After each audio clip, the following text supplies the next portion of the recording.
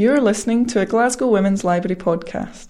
This is part of our 21 Revolutions programme, celebrating 2 decades of changing minds at Glasgow Women's Library.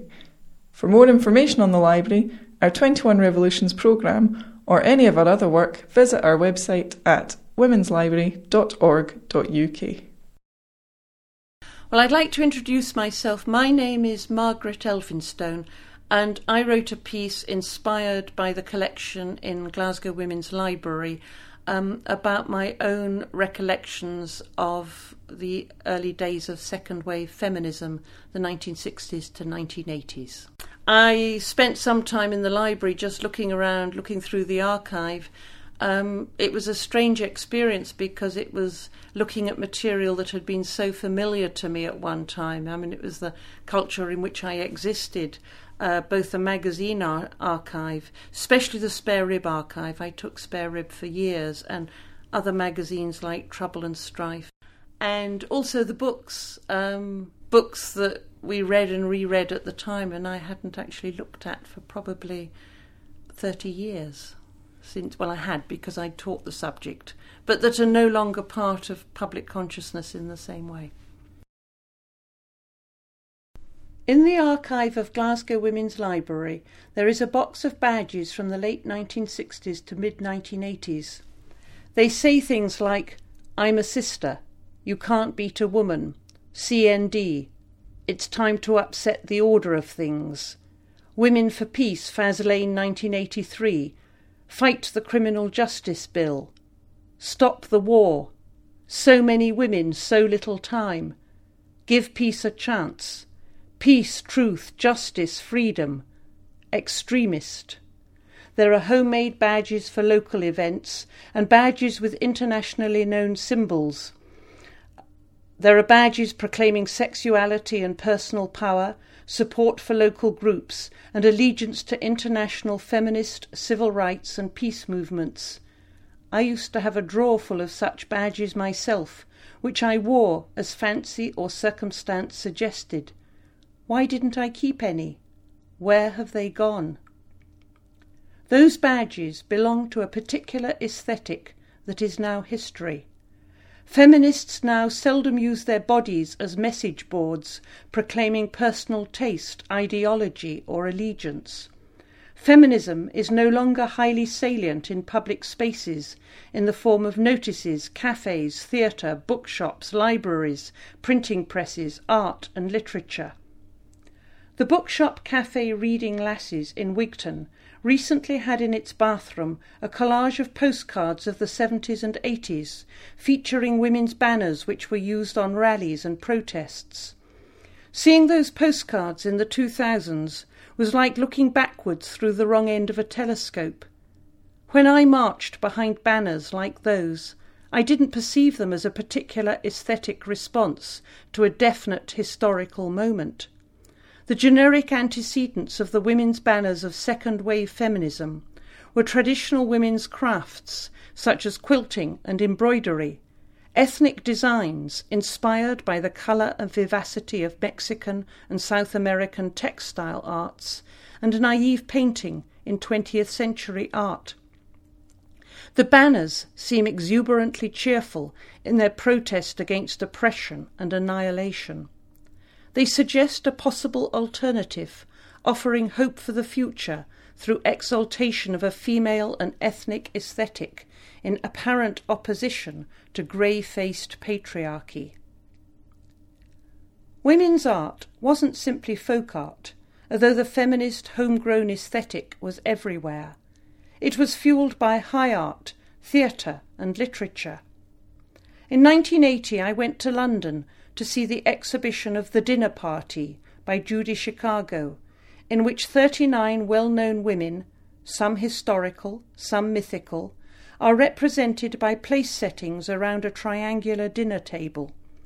I walked round and round the dinner table, looking at the settings over and over again. It was one of those experiences which tweaked my perspective on the world, altering it just a little, but forever. It represented something about being a woman which I had not internalized before, because nothing in my background or education had taught me to understand my gender in quite that way. It continued a process that began consciously when I read Simone de Beauvoir's The Second Sex when I was 14. Beauvoir's book astonished me. It said things about being female that I'd thought were unmentionable, but now that I read them in plain print, I knew from my own experience to be true. But until I read the book, I had no idea what my own experience was. Encountering second-wave feminism in popular culture and high art in early adulthood, it seemed as if these new images, this new aesthetic, reflected something hitherto unknown inside myself.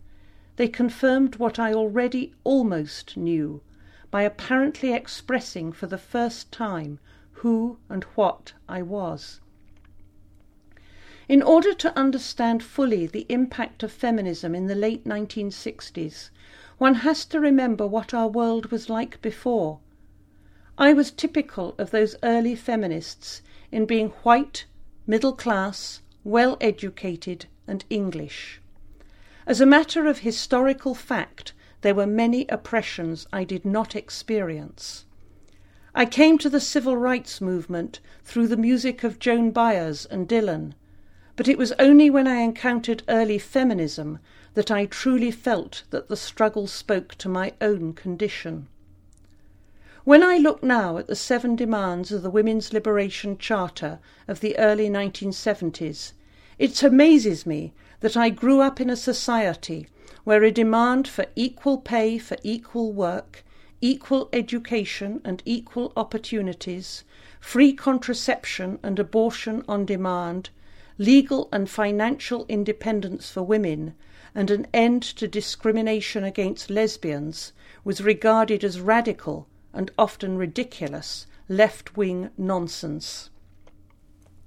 The first 6 demands are now mostly accepted by mainstream society. The expectation is that they will be met, and most people are justly indignant when they are not. Economically and politically, we have come a long way in the UK. The 7th demand makes more uncomfortable reading. Freedom for all women from intimidation by the threat or use of violence or sexual coercion, regardless of marital status, and an end to all laws, assumptions and institutions that perpetuate male dominance and men's aggression towards women. It strikes me now that the more unequal the society we live in, the more women will continue to suffer intimidation and aggression. While many of the demands of the women's liberation movement have been met, such victory is undermined by economic disparities within a society that grows increasingly inequitable as the years pass. I feel nostalgic when I look now at the artistic representations of second-wave feminism. I'm wary of nostalgia. It's necessarily retrospective and ahistorical insofar as it's sentimental about the past. But what if the past I'm remembering was more positive than the present? Can that be true?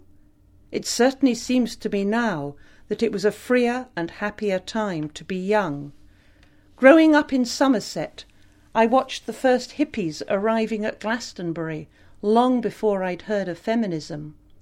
My friend Peter and I sat on our bicycles and watched the long-haired men, long-skirted women, sandalled, exotic-smelling strangers arriving in our small town. I thought, I want to be free like that when I grow up. Before he was 16, Peter had crossed the street and joined them. I didn't drop out, but when I encountered the civil rights movement and then feminism, I thought I was becoming radicalised. Our post-war generation had missed the terror of real conflict and were now living through an economic upturn. It is easy to rebel when you can always find a job if you have to. Decades later, I'm still asking the same question. Was our revolution real? Many of the things I hoped for, and indeed expected, have not happened. So what difference did it make? In the 1990s and early 2000s, I taught feminist theory in a university. Seen through the lens of postmodern theory, the feminist aesthetic of the 1960s to 1980s may seem shockingly essentialist, if not pathetically hopeful, of some kind of unified, alternative, celebratory solution to the conundrums of patriarchy. In the BBC series on feminism in 2010, Marilyn French looked back at those times and said, "We really thought we were going to change the world." Then she added, "It was wonderful." I cried, most unlike me, because what she said was true. We really thought we were going to change the world. I should have known better, because I studied history and literature at university. The world does change, but nobody changes it. Ideologies come and go. Empires and economies rise and fall. The Golden Age is an aesthetic conceit which, in historical terms, neither was nor will be. What was real was the present that we inhabited. It felt like a revolution. It was heady and exciting. Sisterhood existed and seemed like a new discovery. Sometimes I couldn't help saying to my 1990s students, as they ploughed through the denser texts in the student anthology of feminist theory, but it was exciting. It wasn't a theory. It was about our lives. It changed everything. Leafing through old copies of Spare Rib in Glasgow Women's Library, why didn't I keep mine? Where did they go? I'm struck by the continuing juxtaposition of the personal and the political. In 1973, Betty Friedan writes, "Feminism meant that I and every other woman I knew had been living a lie, and all the doctors who treated us and the experts who studied us were perpetuating that lie, and our homes and schools and churches were built around that lie.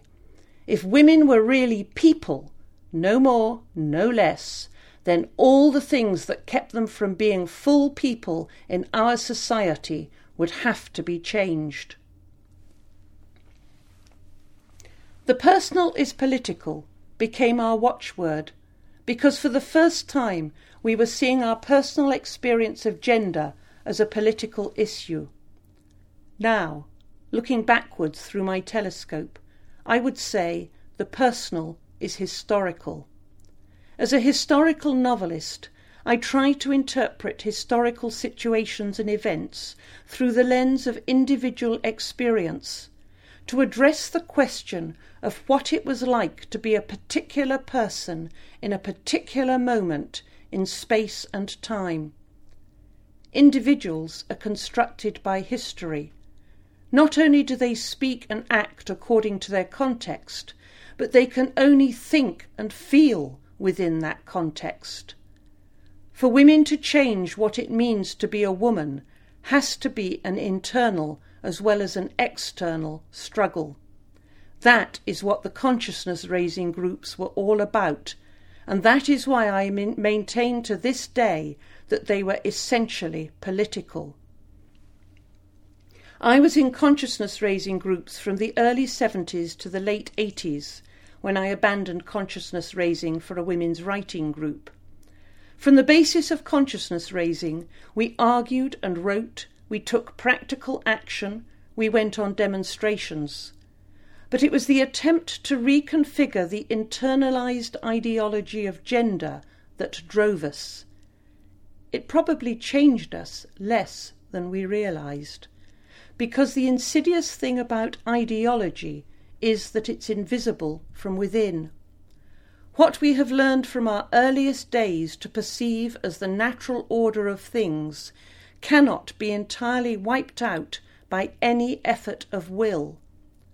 To begin with, what can we replace it with if we have no other experience? Hence, I believe, the bitter arguments about what feminism was or ought to be. For there was a shadow side to second-wave feminism. I was horrified by Scum, the Society for Cutting Up Men. The rejection of men, even small boys, by extreme separatists made me think of Orwell's Animal Farm. Male chauvinist pigs there certainly were, but I didn't want to look through the farmhouse window and see a world dominated by their female counterparts. To regard any human being as subhuman on account of any genetic characteristic is, as we used to say back then, not all right. I was also upset by the savage conflicts within the women's liberation movement itself. I sometimes felt defensive of my motherhood, my sexuality, class and race. Apparently sometimes I ought not to be who I was. A neo-Puritan element implicitly decreed that true feminists always dressed as if they were camping, justifiable, of course, at Greenham, because we were. I remember when Hélène Cixous came to Edinburgh in about 1985. She looked like a true Parisienne, elegant to the bone as she expounded her radical feminist position. She had a silk scarf which she kept rearranging as she spoke, each time in more decorative folds. At least one member of her dungareed and jerseyed audience was enraptured. Was it then possible to be aesthetically pleasing without enslaving oneself to the tyranny of the male gaze? Later on, I was swept into the conflict between hardline feminism and the women's peace movement. There are possible parallels with Christabel Pankhurst's defection from the suffragettes to supporting the war effort in 1914, and in her case the vote, albeit limited, came in 1919 as a recognition of women's war work, not because of the suffragettes. Cruise missiles left Greenham Common, not because of the women's peace camp, but because of remission in the Cold War. As in the early 20th century, direct action by women was not the overt cause of change. But the difference was that we were against war, undermining, not supporting a belligerent foreign policy. I certainly experienced Greenham Common as an extension of my feminist involvement. I've mentioned how the women's liberation movement posited an idealised, peaceful, colourful world through its consciously naive art forms. Surely peace was the obvious outcome to terminating patriarchal wars. But the women's peace movement was far from peaceful in the conflicts it engendered within the movement itself. Should we not have been surprised? Was there ever a revolution that didn't splinter into dissonant shards as soon as it began to take effect? 13 years in single-sex education had not shown me a world of constant peace and harmony among sisters. What evidence was there that a matriarchy would manage any better? And yet, when I consider Greenham now, it confirmed that there was such a thing as sisterhood. With other women, whom I had not chosen as friends, and whom often I hardly knew, I made and implemented plans that seemed to me both frightening and dangerous. The historical context of my existence had blessed me with an extraordinarily sheltered life by the standards of world history. It still does. How many people have inhabited this planet for over 60 years and had no first-hand experience of war, famine, plague or natural disaster? Perhaps this is why I belong to a first world generation which seems unable to accept historical cause and effect over issues such as climate change or economic profligacy. We have not fully experienced how the world changes. We were, of course, reading a genre of feminist utopias by authors ranging from Charlotte Perkins Gilman's Herland in 1915 to Susie McKee Charness's peculiar book Motherlines in 1978. I was cynical about this rather pallid genre, feeling that a world without men would lack a certain je ne sais quoi. Vide Motherlines, I was never that keen on horses.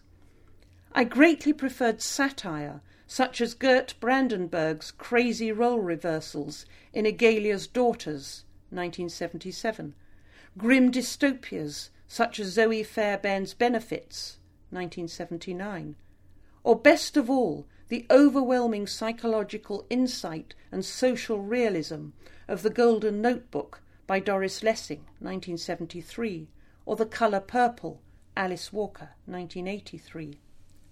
I wanted literature to represent the human condition as it was, not to entice me into escapist fantasy, which all too soon became slightly dreary. The problem about paradise, as Milton categorically demonstrated 300 years earlier, is that the characters have nowhere to develop, and without evil there is necessarily no plot. Maybe I shouldn't quote Freud in the context of feminist history, but in retrospect, perhaps the issue really was, what do women want? It would be hard to argue against total gender equality, an end to every related oppression, plus world peace. But perhaps too many of us hoped for historically impossible outcomes. I'm not suggesting that the women's liberation movement was not politicised.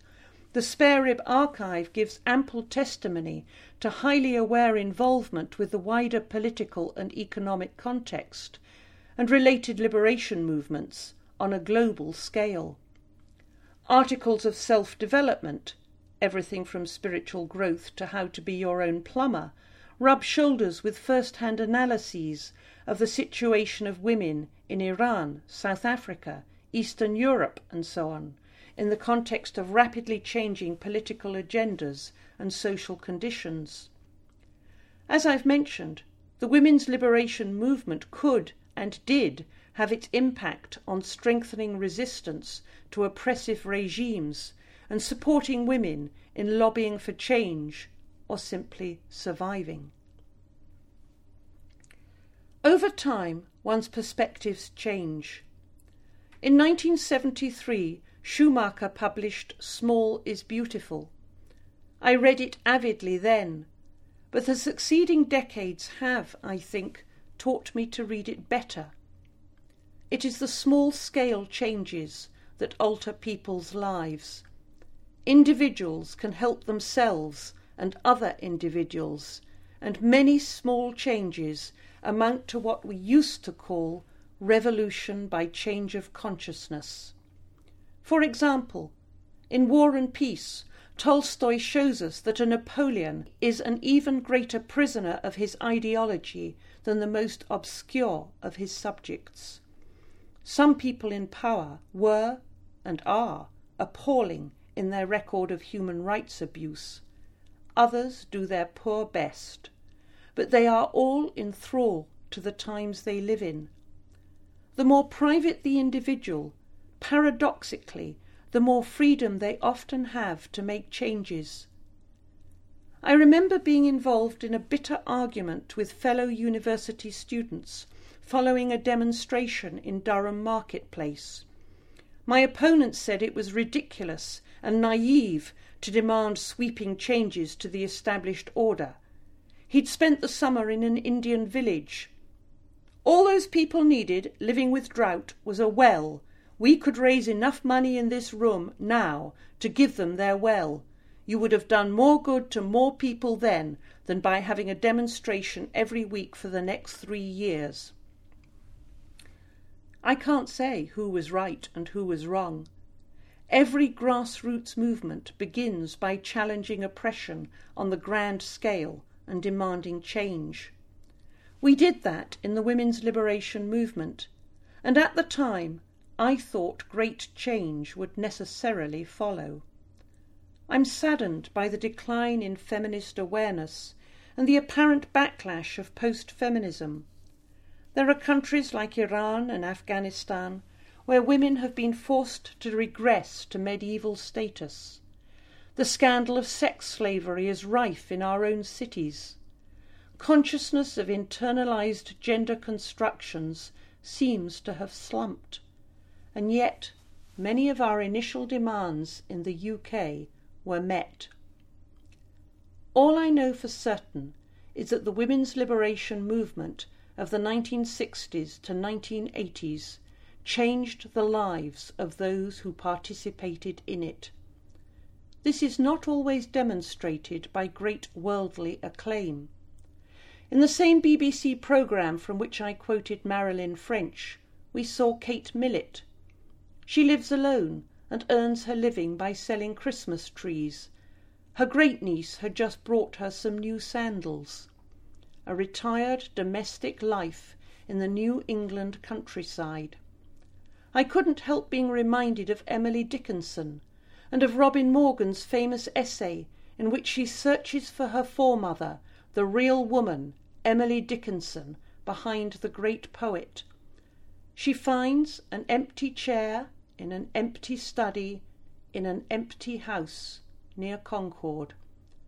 But the poems are still with us and still relevant to our condition in their revolutionary form and subversive content. Opinion is a flitting thing, but truth outlasts the sun. If then we cannot own them both, possess the oldest one. It's been a very inspiring experience being involved in the whole 20th anniversary project.